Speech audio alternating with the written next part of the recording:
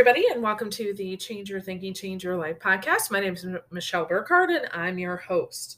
So today's episode is a continuation of yesterday's. We talked about good and evil and the perpetual possibilities. So when you have more good, you have the possibility for more evil. And I had a couple people reach out and say, yeah, Michelle, but so what? That's a great idea, but what do I do as a person?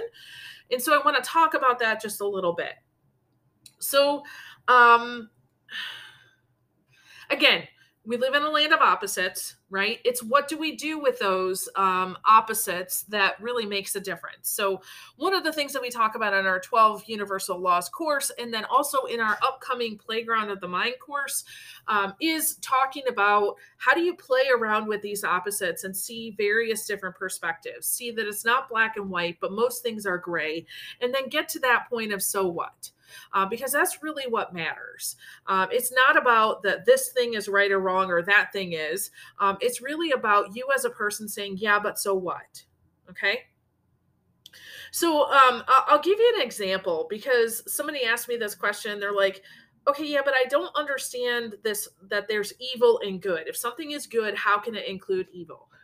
And I said, okay, well, first of all, let me share an example of evil is always in the good and good is always in the evil. So one of the things that I, many months ago, I saw this documentary and it was basically on this serial killer. And they were trying to kind of understand from his viewpoint, why in the world would he have killed all these people?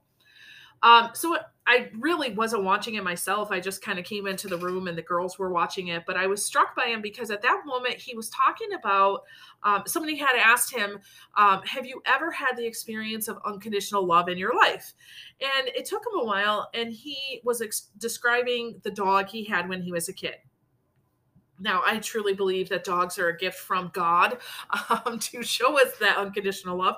I also believe cats are a gift from God to show us about boundaries and consent. But that's another episode. So he was talking about this, and I thought, isn't that true? We would like to look at this guy and say, he is a waste of a person, right? At that point, I think he killed like 18 people. Listen. I'm not saying he's a good guy or that we should have him in our community. I'm not here to debate that. What I'm saying is he's not all bad. There's some goodness in him. And that experience with his dog was part of the goodness of his life. Maybe the only part of goodness that he ever experienced. Okay. Now, let me share an opposite example, equal and opposite. I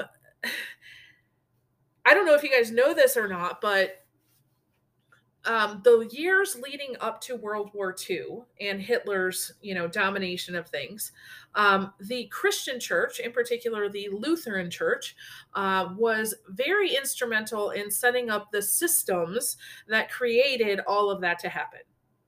Now, it was a slow fade kind of a situation, and they did it for safety, security, success kind of reasons, but it is truth. And there's a ton of research and books and things out there. If you look up the work by Susanna Heschel, Heschel, she will help you dive into that if that's something you want to look into. Now, I'm not saying all Lutherans are bad. I'm just saying in a system that was created for goodness, clearly there was something in there that was maybe not so good. Okay. One of the things that Reinhold Niebuhr said was the tragedies in human history, the cruelties and fanaticisms have not been caused by the criminals, but by the good people, by the idealists who did not understand the strange mixture of, listen to this, of self-interest and ideals, which is compounded in all human motives. So what does that mean? So what he's saying, remember when we talked about the ego yesterday, and I said my biggest professional pet peeve was when people in authority bring their ego and they're not serving others. So what happened, especially in this Lutheran movement, I'll call it, is that there were a lot of institutional or organizational subconscious beliefs that led them to that moment. There were a lot of people who were saying, what is best for our people and not looking at what is best for the highest good of all people involved. Okay, so their ego, from a place of I'm not feeling safe or secure, stepped in and said, this is what I need. It's the same exact thinking as if somebody comes in and says, well, I don't care what you need. This is what I need, and I'm going to do whatever I have to make sure I get what I need. And they're not invested in finding a win-win-win solution.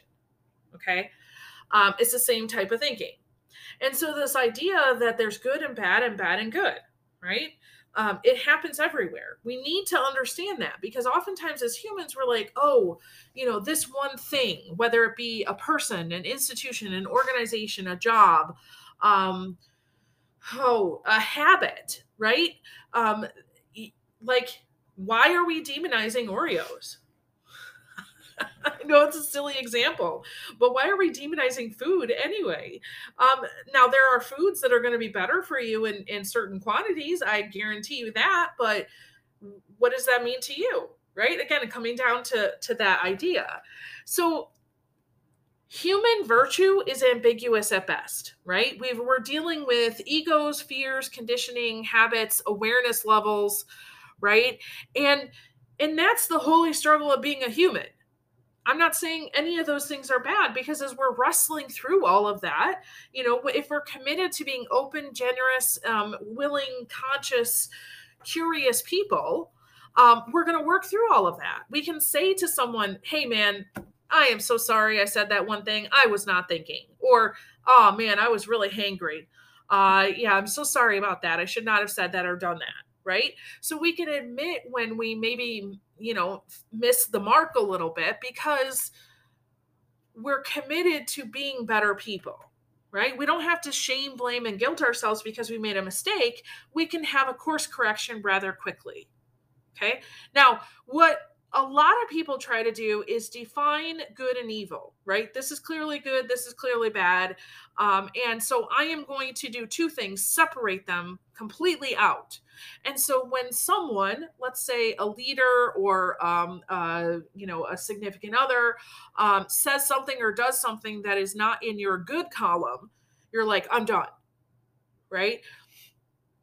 Again, within reason, obviously, but you get a lot of people who are church hoppers, job hoppers, spouse hoppers, because they don't see this good and bad altogether. They're trying to completely separate them. Okay, guess what? You're going to have a very chaotic, dramatic, unstable life, because you're going to find good and bad everywhere. Okay. Also, they get very challenged when you say that this person, and this, especially in our cancel culture, very few times is there ever a person who, things will come to light and we as a society says, that is not who we want to be.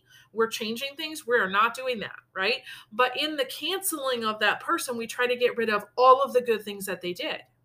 That's the same example, just on the opposite end. Okay. We're all trying to do the best we can. So they try to separate the good and evil. And then what they try to do is kind of purify or cleanse all of the evil. Now, the problem is when you determine as a person, a group, an organization, that this person, this group, this organization, this thought, this behavior is bad. And now you go into blame, shame, and guilting, judgment. Okay. And I mean, go back to a couple of episodes I've shared about judgment in the past week, and you'll understand that. Lots of people are judging me as a person because they have a very strong good and bad column. And I, on the flip side, am looking at them going, even in your judgment, you're doing the best you can. See the difference? Okay, so what do we do? So this is the so what part. What do we do? Because our ego is what I call an infinite enchanter. It's a romanticizer, right? Your ego is fiercely temptation, right? And with unyielding resistance. So your ego is always going to come for you in a safety, security, success kind of format. And it will also tell you, look how awesome and amazing you are. Congratulations. Look how good of a person you are. And when you start to listen to that, you're already in a trap. Now, Again, I'm not saying that you're not awesome and wonderful and powerful and amazing. I'm not saying that at all. But humility is knowing who you are, knowing who you're not, knowing where it all comes from. So I can tell you all the things I'm good at. I can tell you a lot of things I'm not good at. And I can tell you I don't deserve any of that. That was just how I was created. That's what's happening in my life. Okay. So when I stay humble, it's better for me and everyone else involved. But when you start to listen to your ego and it's telling you you are right all the time, that's a problem. Okay, because it's not about being perfect or right. It's about this understanding we all have good and bad, if you want to call it that. We're all doing our best. We're all trying to, accept all of who we are and make adjustments accordingly. Right? So if I know I have an issue when my blood sugar gets low and I get hangry, I'm going to try to make sure my blood sugar doesn't get low.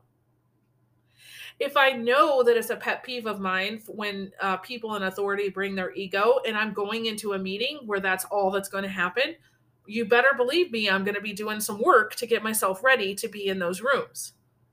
You see what I'm saying? I know what's going to trip me up. And so I'm doing my own work. So the first thing that we need to do is this so what is check yourself. Check yourself. Know yourself. What bothers you? What doesn't? Okay. What do you have squarely in your good column and squarely in your bad column? And ask yourself why. Why do you consider those things good and the other things bad? If you go to a church, why do you go to that church? Especially if you're still going to the church that you went to when you were a kid. Why are you still going? Have you ever stopped to think about that? Okay. The next thing is you have to be aware of others. You have to realize we're all doing our very best and no one is quote unquote perfect. Okay. We are all doing our very best and you will see that other people are going to drop the ball. But you as a person need to figure out what are you going to do when that happens? Not if, but when. And also just stop blindly trusting systems or groups or organizations. Realize there's good and bad and good. Remembering that there's a greater possibility for more evil and more goodness. Just be aware. Okay? So if you are unsure of, kind of the next steps for yourself, like let's say you're in a job or a relationship or you're within a part of a community organization or something like that and you're not sure if there's good or bad within that group, would you find a friend that you can talk to and ask, what things do you think I need to be aware of with this group? What are the potential badness, if you will? What do I need to look out for? I think that would really help you. In other words, we're trying to use discernment here, right? One of the things I think about is it's a lot easier to discipline the body than it is to control the soul, right? We can adjust our days, we can make choices for our habits, we can do all of those things to say this is how I want to live life, which all of those things are great, by the way. But this idea of becoming a better person of character that has soul, that has integrity, that isn't just a decision. Okay, that's a working it out kind of thing. I'm not perfect, but I'm showing up every day to do my work. Right? So knowing what's inside you and serving joyfully in whatever way you can is really dependent on what do you consider as good and what do you consider as bad and why? And where is the overlap of those things and how does that show up for you? So again, this is this is not very clear. Okay? But this is something that we as humans need to think about. Because it has a direct effect on our own life and on the lives of those around us. Okay. Happy reflecting. Good luck. Go with God. I don't know what else to say. It's one of those paradoxes and contradictions and weirdness and wonkiness. That's the mystery of life. That we're just trying to do the right thing. So if you need to talk through this, please reach out and let me know. And with that, I release you into the wild. Go forth and prosper. Have an amazing day. We'll catch you next time. All right. Bye